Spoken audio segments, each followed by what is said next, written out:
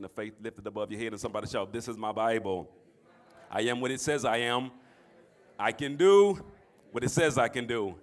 I am a believer and not a doubter, a doer and not just a hearer. And my life, come on, everybody, and my life, one more time, and my life is the better after hearing, obeying, and applying a word from the Lord." Acts chapter number 2, verses number 1, and Luke writes, and he says, "When the day of Pentecost came, they were all together in one place, and suddenly a sound like the blowing of a violent wind came from heaven and filled the whole house where they were sitting. They saw what seemed to be tongues of fire that separated and came to rest on each of them. All of them were filled with the Holy Spirit and began to speak in other tongues as the Spirit enabled them. Now there were staying in Jerusalem God-fearing Jews from every nation under heaven. And it's interesting. God-fearing Jews. Yeah. But I want you to look at the response of those who have a fear of God. When they heard this sound, the crowd came together in bewilderment because each one heard their own language being spoken. Utterly amazed, they asked, "Aren't all these who are speaking Galileans? Then how is it that each of us hear them in our native language?" Amazed and perplexed. Now, these are God-fearing Jews. These are people who have some connection, some affiliation, some breath of God. But yet, when God begins to move, they don't quite understand. They're amazed, they're perplexed.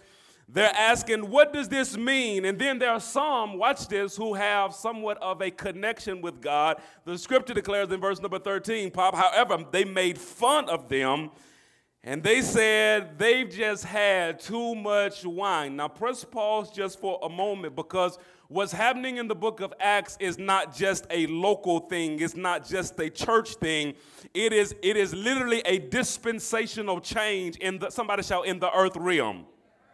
What God is doing in Acts 2 doesn't just affect the 120 that's in the upper room. It doesn't just affect Jews. It just doesn't affect the church. But it literally affects everything that's upon the earth. And there are some people that's getting ready to miss what God is doing unless somebody will stand up. Look at your neighbor and say, "Neighbor, it's time for you to step up." I'm getting ahead of myself. Unless somebody, steps up and explain what it is that God is getting ready to do in the earth. Man by the name of Peter steps up, Acts chapter number 2, verses number 14. And the Bible declares, "Then Peter stood up with the 11, raised his voice, and addressed the crowd, 'Fellow Jews and all of you who live in Jerusalem, let me explain this to you. Listen carefully to what I say. These people are not drunk as you suppose. It's only 9 in the morning. No, this is what was spoken by the prophet Joel in the last days. God says, I will pour out my spirit on all people. Your sons and daughters will prophesy, your young men will see visions, your old men will dream dreams." Bear with me. "Even on my servants, both men and women, I will pour out my spirit in those days, and they will prophesy. I will show wonders in the heavens above and signs on earth below, blood and fire and billows of smoke. The sun will be turned to darkness and the moon to blood before the coming of the great and glorious day of the Lord. And everyone who calls on the name of the Lord will be saved." 40 declares, thank you, Jesus. Man, I feel like running. Slow down, Greg. "With many other words, he warned them and pleaded with them, 'Save yourselves from this corrupt generation.'"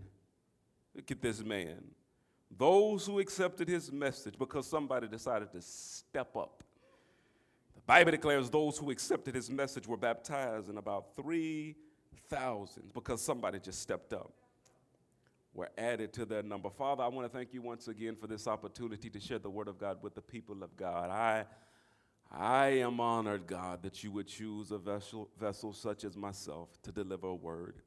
I pray that the words of my mouth, the very meditations of my heart, let them be acceptable in your sight, and it is in Jesus' mighty name. And everybody says. A couple of weeks ago, in our last series, there was a thought that I highlighted out of a book that I was reading by C. Peter Wagner called The Great Wealth Transfer. And I just want to reiterate some of those thoughts that I highlighted because they're relevant to where we're going in this next series. Peter, he says that there are 7 mountains of influence in the earth. And he gives this diagram I want to put on the screen here. He says that there is the mountain of religion, family, education, government, media, arts and entertainment, and then finally business. This is what he has to say concerning these 7 mountains. He says the church lacks cultural power because it focuses on changing the world within the church mountain rather than releasing the church into the marketplace to level, somebody shout, all 7 mountains. He goes on to say, on each of these mountains, influence flows from the top down, not from the bottom up. Therefore, our objective should be to do whatever is necessary to position kingdom-minded believers at the top of each mountain. Time out for us demonizing people that are operating as pastors in their professions, as evangelists in their professions, as apostles in their professions, because God needs pastors more than just in the church house. Come on, somebody. There are people that need to be pastored on their job. Are you with me in this place? On each of these mountains, influence flows from the top down. Somebody shout that again, top down. Not from the bottom up. Therefore, our objective should be to do whatever is necessary to position kingdom-minded believers at the top of each mountain. He goes on to say, taking the gospel into all the world is no longer a simple journey of geography. The world is a matrix of overlapping systems or spheres of influence.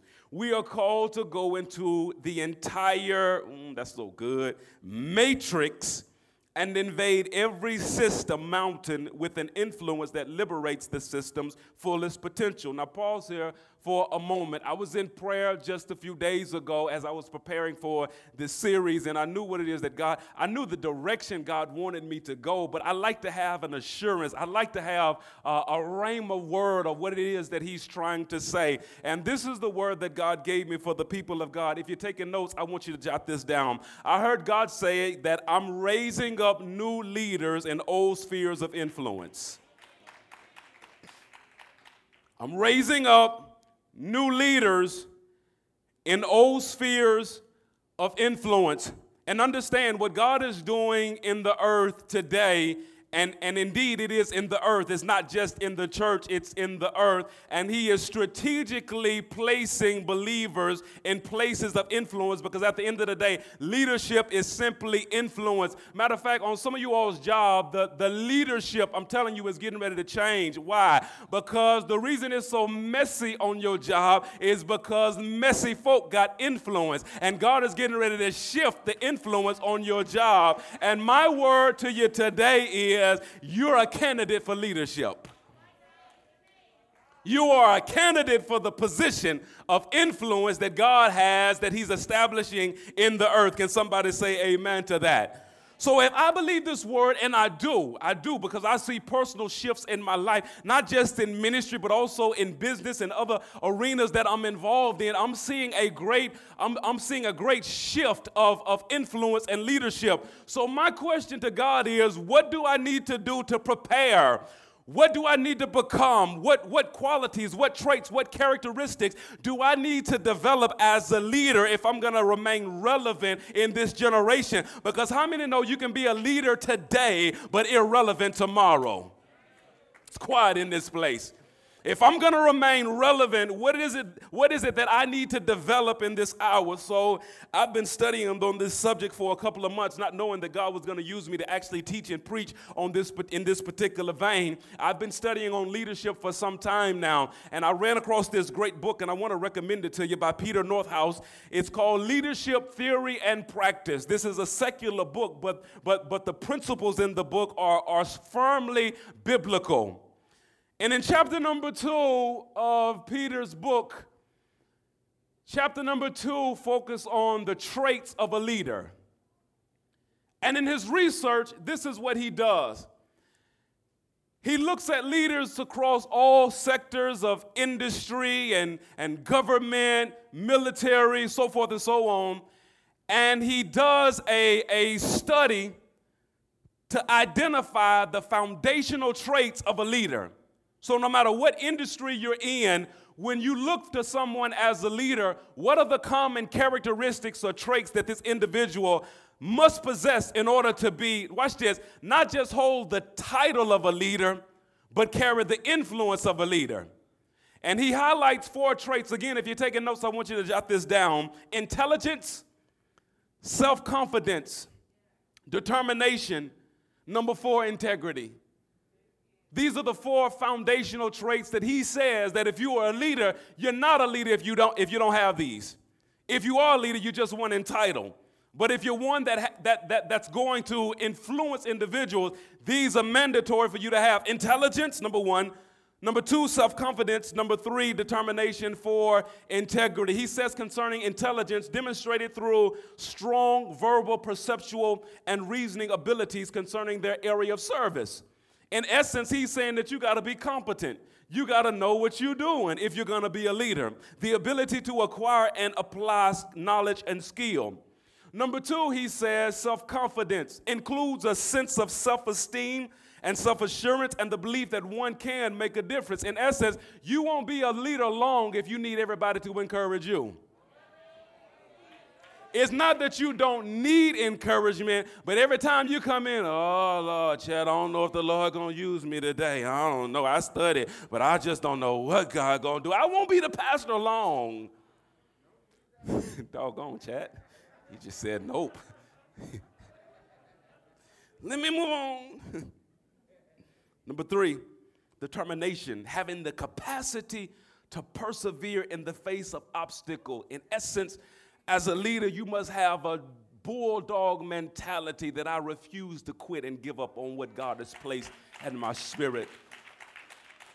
Number 4, without question, integrity, the quality of honesty and trustworthiness, adhering to a strong set of principles and taking responsibility for their actions. So as I approached this particular work, man, I was excited because I want God to develop and strengthen these characteristics and traits on the inside of me. So, of course, the first question is, if these are the foundational, the bedrock traits of a leader, the easiest question, or the next question is, how do I develop them? Now, this is a great book, but I was very disappointed at this part in the book. I want to encourage you to get the book if you desire to study more in leadership, but I was disappointed in this part because this is what Peter has to say, and I wanted to hit him. Pete said, traits refer to a set of distinctive characteristics, qualities, or attributes that describe a person. They are inherent and relatively unchanging over time. Hold on now. I believe God is called. Look at your neighbor and say, neighbor, I believe that God is calling me to do something great for him.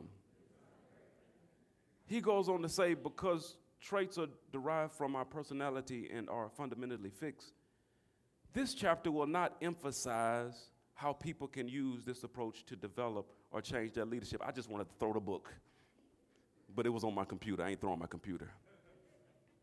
So you mean to tell me that you're going to highlight these traits, and I agree with these are necessary traits if you're going to call yourself a leader, but then you're not going to spend time talking about how I, as a person, can develop the traits that I need to be who God wants me to be.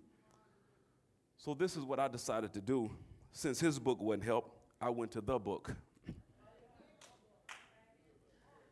And so I decided to search through the scripture to see what is God's method of from taking a man from nothing to something.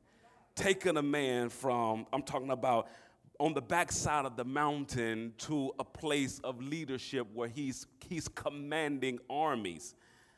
And so I'm looking at Peter in the book of Acts chapter number 2. When you look at Peter, you're looking at a man who is confident, bold, he's competent, he has a body of knowledge, he knows what he's talking about, he is determined. You ain't finna shut him up. That's what the scripture declares. Luke didn't record everything that Peter said. It was so much he just said, and with many other words.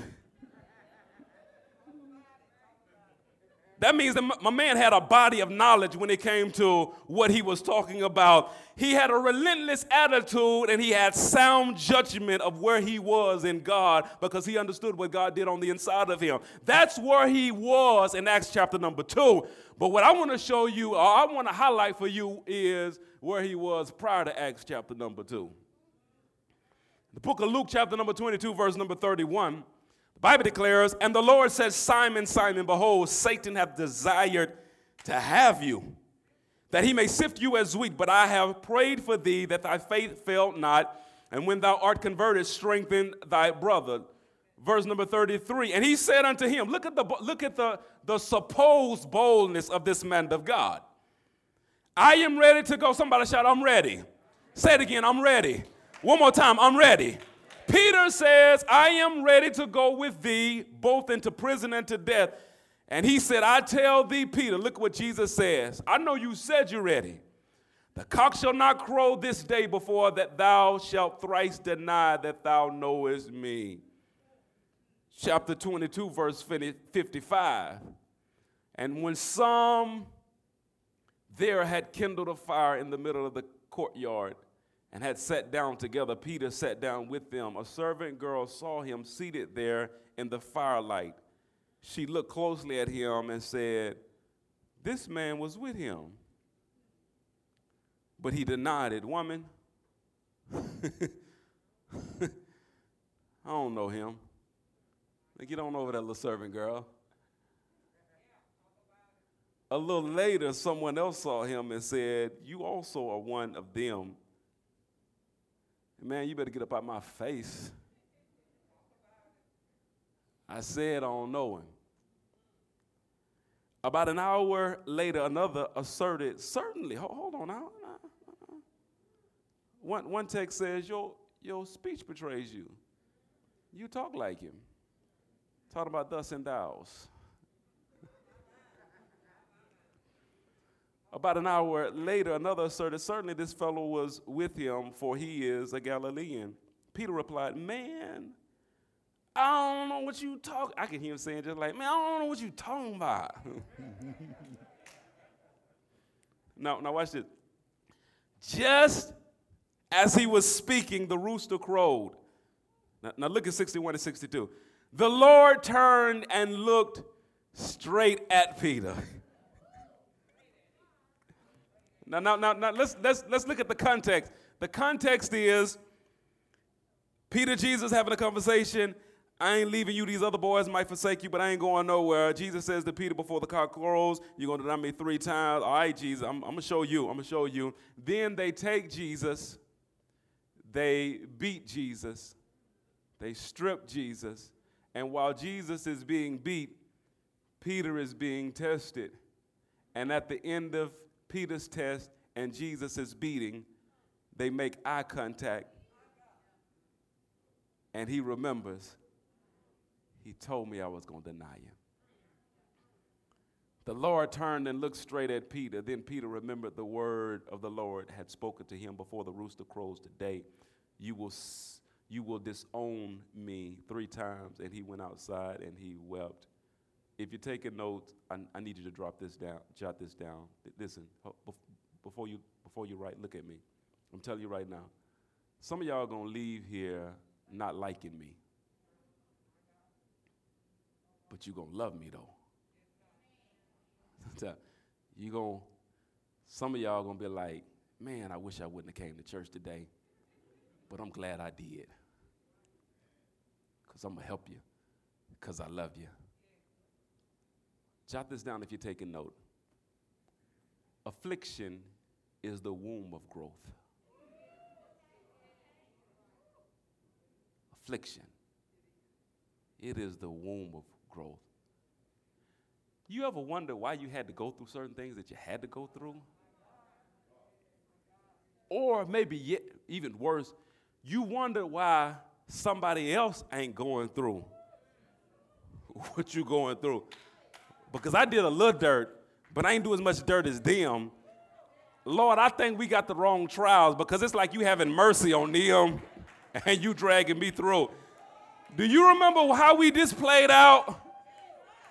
Because I know them. Maybe I need to inform you of what they did so we can switch trials. I'm telling you today that God has a master plan. Ooh, let me say it plainly. There's certain things that you won't get from God in seminary. There's certain things that you won't get from God in a lecture. As great as the retreat was, the reality is, Brother Jones, it's actually certain things from God you won't even get in a retreat. Because growth, the foundational place for it, is in the womb of affliction. And the book of James, chapter number 1, verses number 2, James pop some crazy stuff. James smoking something. He got to be, I'm telling you, my man don't have something. Because he finna say something that's a complete oxymoron. It's ridiculous. It don't even make no common sense. James says, chapter number 1, verse number 2, consider it. Everybody just stand up and just clap and just smile while you clapping. I said stand up, clap. Give me that crazy, ah! Ah!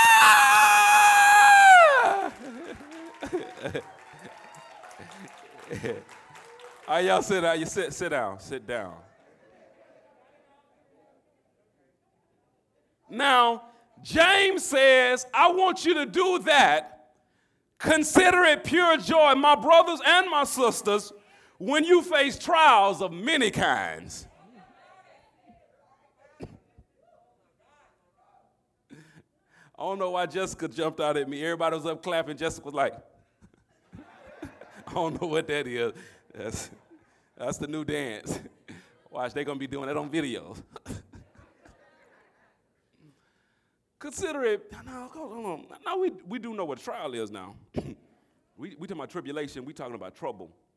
We talking about hard times. He says that I want you to consider it pure joy when you find yourself in a situation where you're faced with many trials. Verse 3 declares, because you know that the testing of your faith, somebody shout, is working something in me. When you and God, no pain is wasted. When you and God, I'm telling you, no pain is wasted.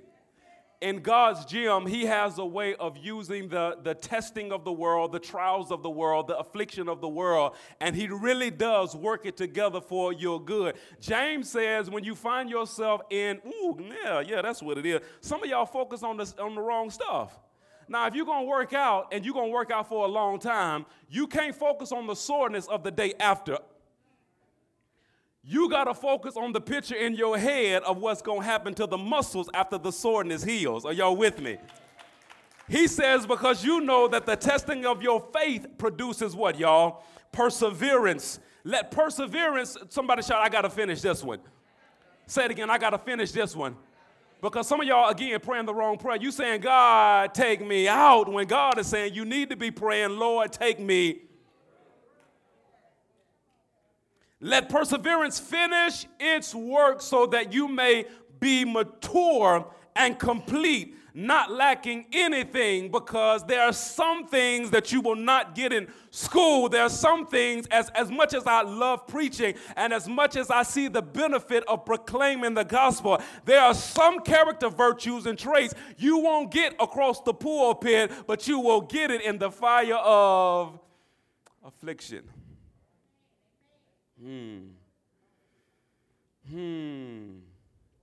Let's go deeper.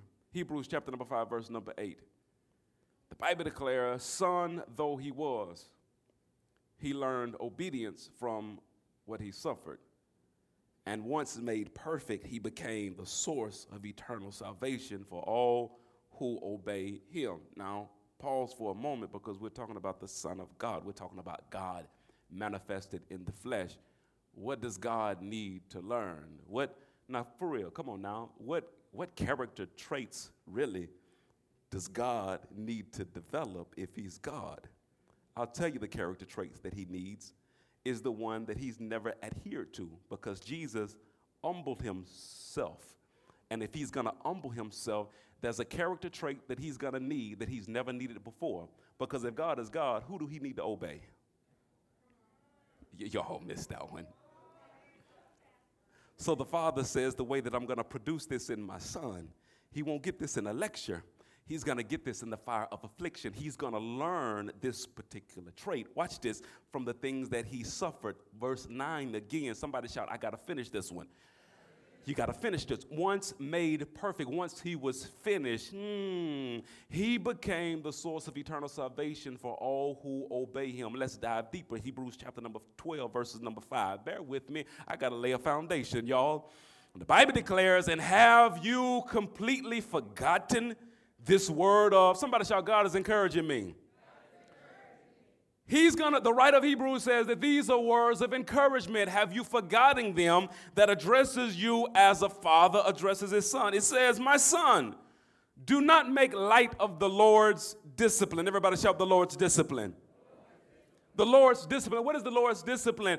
God uses the afflictions and the trials of this world to train you to be the man or the woman of God that he desires for you to be. Let me just preach that just for a moment, because there are some of you all, can I say that? Oh, no, don't say it. Don't say it, Pastor. Don't. I got to say it. There are some of y'all that are whining about where you come from, and you don't realize that you're as strong as you are today because of where you came from. Say it plainly, you crying like a wimp because what you went through. But had you not went through it, you would be a wimp for real, because the trial actually strengthened you. Can somebody say amen to that? So God is using the things of my past to strengthen me, to try me, because he wants to produce traits on the inside of me that I can't get nowhere else. So it says, my son, do not make light of the Lord's discipline, and do not lose heart when he rebukes you. I rebuke quitting now in the name of Jesus. I rebuke it now in Jesus' mighty name. I was listening to a motivational speaker some time ago, and he was talking to this college student. He says, look, man, I just need some. I just don't know what to do, man. It's just hard for me right now, and I'm just suffering right now. He says, man, I gotta go to work at such and such a time, and then I come home and I gotta study, and after studying I gotta get up at a certain time and go to class, and I've been doing this for a couple of months now, and it's just hard on me. It's just hard on me.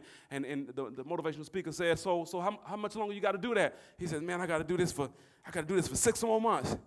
I'm suffering, man. I got to do this for 6 more months. Can you help me? Can you give me some encouragement? He said, yeah, I can. Keep suffering for 6 more months.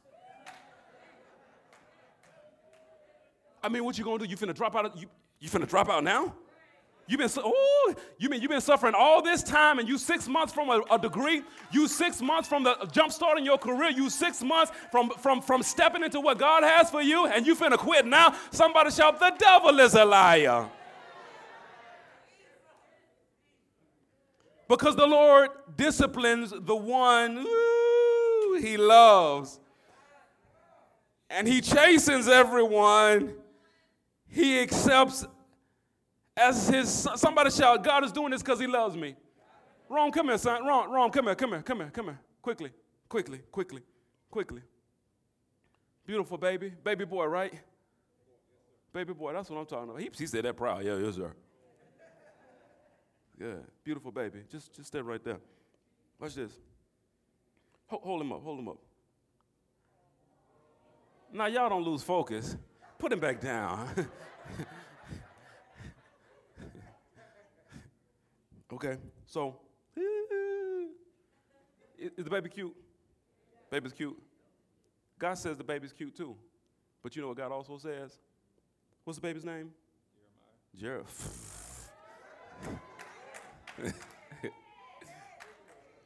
God loves this little cute baby too. But God says, I love this baby so much that I refuse to leave him like he is. So you know what this baby is going to go through? He's going to go through what's called growing pains. My son had the same thing. My son, he was like he went through this growth spurt. And I believe Greg got tall by faith. Greg is like, 6'2" or 6 something like that. He got tall by faith because he was a little short something. All the way through middle school, and he just overnight just shot up to whatever. And his bones used to hurt all the time. And he was complaining, Dad, I don't know what I'm doing. My bones hurt, Dad. My joints hurt, my knees hurt, my legs hurt. I'm just hurting all over.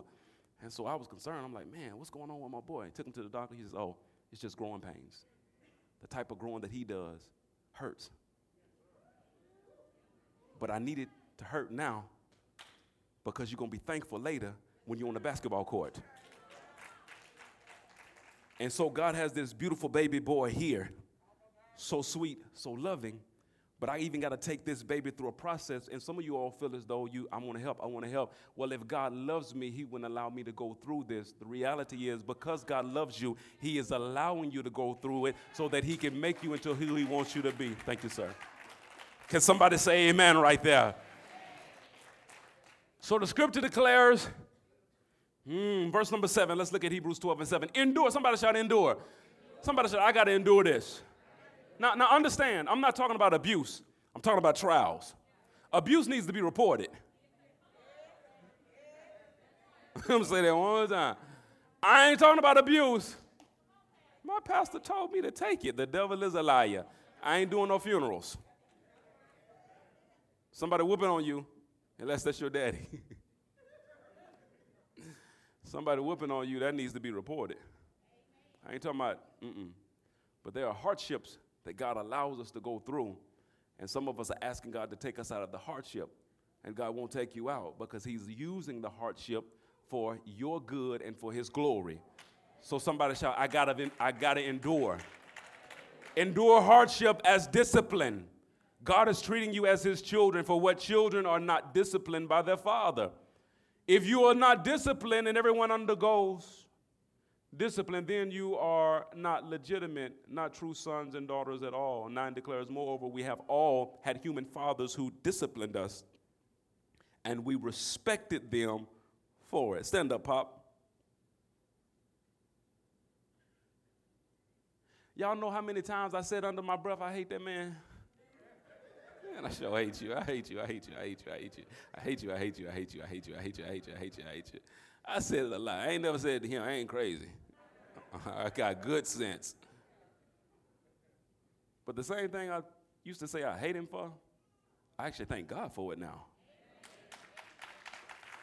Because his discipline and his correction made me to be who I am as a father today. Thank you, Pop. So 9 declares, moreover, we have all had human fathers who disciplined us, and we respected them for it. How much more should we submit to the Father of spirits and live? They discipline us for a little while as they thought best, but God disciplines us for our good in order that we may share in his holiness. No discipline seems pleasant at the time, but painful. Later on, however, it produces a harvest of righteousness and peace for those who have been trained by it. Therefore, strengthen your feeble arms and weak knees, he says, endure it. Okay, so let's do this. Let's do this. So here it is. Acts chapter number 2, you got this mighty man of God that he's confident, he's bold, he's competent, integral. He is who God needs him to be for this particular moment, because we got a situation that's happening in the earth. God is moving, but we don't have the leadership in position to facilitate what God is doing in the earth. And I'm telling you today that revival is getting ready to break out again.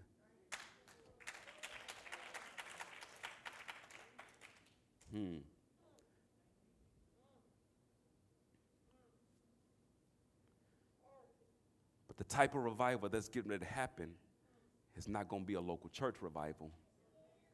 It's not even going to be a body of Christ revival.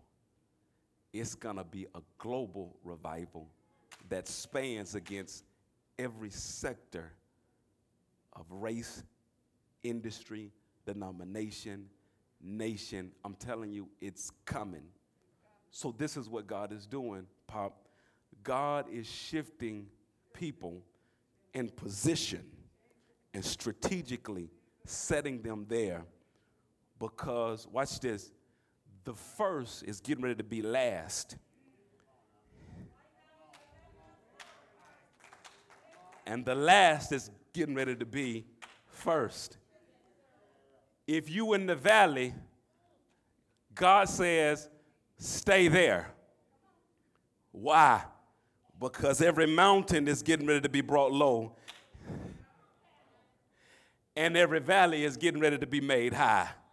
I'm telling you, there is a shifting of leadership and influence in the earth, and you are a candidate for it.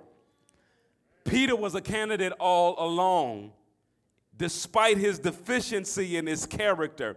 But God says, I know what you need in order for you to be who I want you to be in the earthly realm. I want to Acts 2 Peter, but right now I got a Luke 22 Peter. I want a confident Peter. Right now, I got a cowardly Peter. I want one that's competent, but right now, I got one that's just a know-it-all. So what's the method that God is going to use to translate my man from being this unintegral, this incompetent, this weakling to be the man of God that we see in Acts chapter number 2? And Luke chapter number 22, verses number 31. The Bible declares, and the Lord said, Simon, Simon, behold, Satan hath desired to have you that he may sift you as wheat. Now, I'll be honest with you. If I'm having a conversation with Jesus and he talking to me like this, look here, Greg, behold. My man Satan, he wants you. Oh, I'm cool with that because I know you got me, G. Surely you got me. I know the devil wants me, but surely you're going to protect me from him. Surely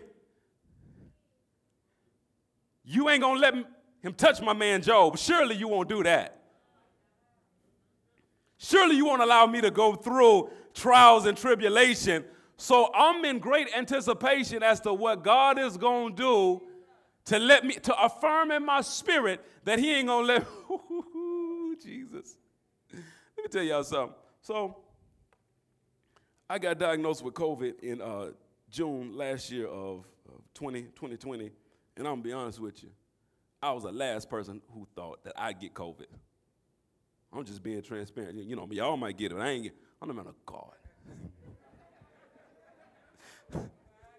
I'm the man of God. I ain't finna get no COVID up in here, you know what I'm saying? I cast down COVID now. So I was sick. I felt sick Sunday after church. I was on the couch and I was shaking. I was shaking. I got up, man. Get up, go to the mailbox, check the mailbox. Shake this thing off for me. Get that mail, coming back to the house.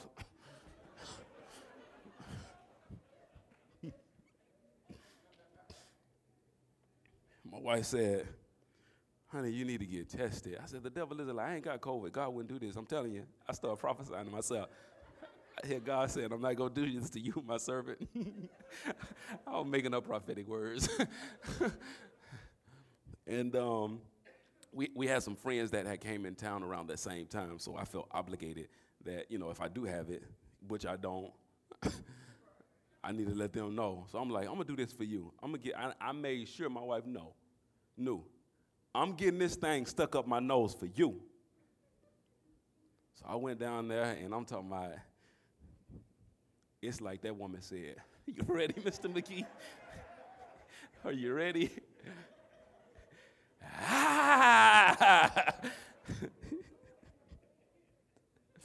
I'm a man, but I just started crying. She came back 10 minutes later. She says, you tested positive. I'm like, hold on, God. This my allergies. I ain't got no COVID. And I'm trying to understand because it don't make sense. I was never supposed to get it. Never supposed to get it. And then, after I came through it, you know what developed in me? It developed a passion and a compassion for folks that was going through it. Because I started remembering how down I was And the flu-like symptoms, that only lasts for a couple of days, but man, it was at least a good month. I had no energy. So if I'm a man that's down, I'm a man that has no energy, and there's certain things that I like to do and can't do those no more. So as a friend and as a pastor, anybody who you know they got COVID, man, you need to step up. Compassion was birthed in me, not because of what the doctors educated me about COVID. It was birthed in me because of my experience of going through it. Here's the real question that you need to ask God. What are you trying to birth in me by the trials that you're allowing me to go through? What are you birthing in me? I didn't tell my wife what I was preaching, but I started to pick with her real good. I really did start to pick with her because my Apostle Beard, I love you so much. We got married January 15th, some time ago, 2000. Yeah. And I remember, 3 months, it was horrible it was just horrible. And I went to Apostle, and I was like, hey, Dad, I think I made a mistake. I think I made a mistake. And he looked at me, he said, son, let me tell you something. For the man of God that you're going to become, you need this pressure that you're going through right now. You need this testing. Let me tell you how, Rome, stand up again. Just stand up. Don't wake them up. Let me show you how desperate God is in his lascivious love for you to say, I love you how you are, but I see a man in this baby, and I ain't going to stop messing with you until the man stand up on the inside of you.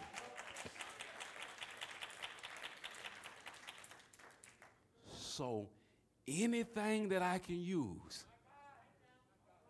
to cause enough necessary pressure, I'm going to use it. If I have to use your marriage, I use it.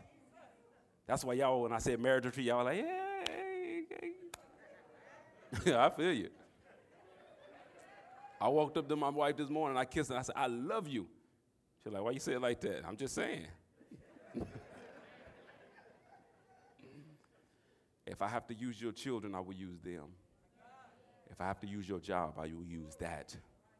Oh my God, if I have to use your neighbor that won't put their dog up, I will use your neighbor who's selfish and won't put their dog up.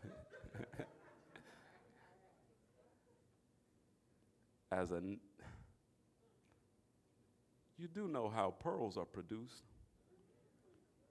They're produced by an irritation that gets on the inside of, and that irritation causes something beautiful. God is making something beautiful in you. The scripture comes to mind, Pop, for the joy that was set before him. He endured the cross. Why? Because his focus was on what God was making, not what God was allowing.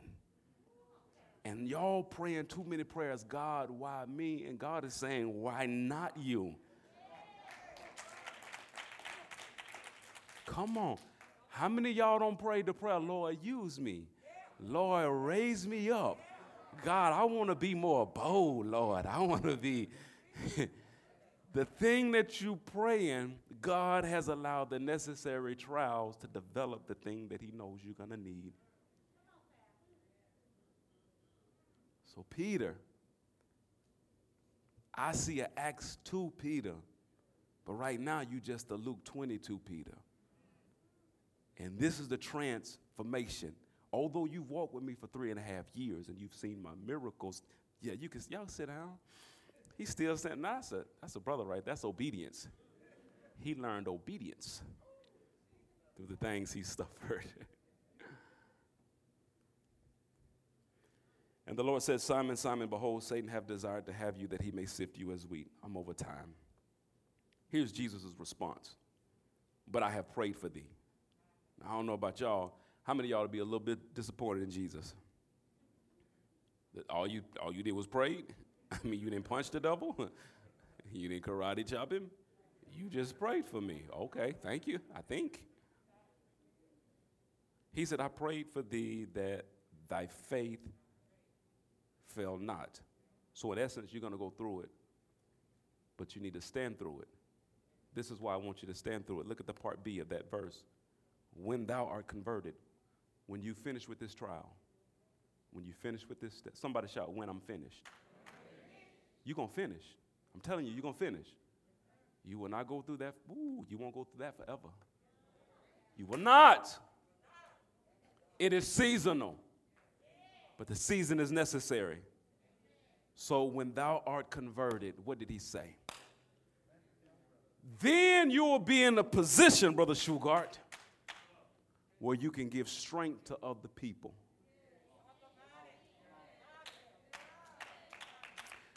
Freely you have received, freely you give.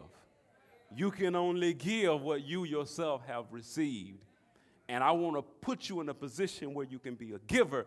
But in order to be a giver, you first need to be postured where you are the one who actually needs the strength.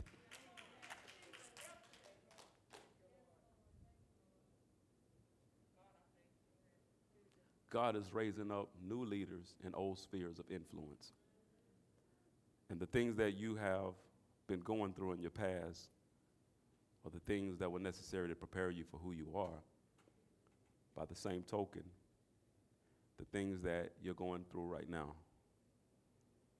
is not meant to break you, but to make you.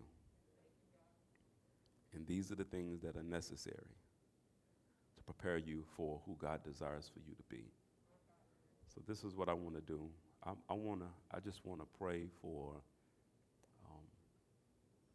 I want to pray for struggling, weak, discouraged. I want to pray for the brother today that finds himself just in the many trials. You might have thought about quitting, giving up, turning back. I want to pray for that sister today. Find yourself in just a desperate situation. I don't even know why I'm going through like I'm going through, but I am going through. God wants you to keep moving forward. It's amazing how we start praying about the second coming when we start going through. He gonna come any day. Come today. Get me up out of this mess. He's coming, but there's some work that needs to be done before he gets here, and he's chosen you.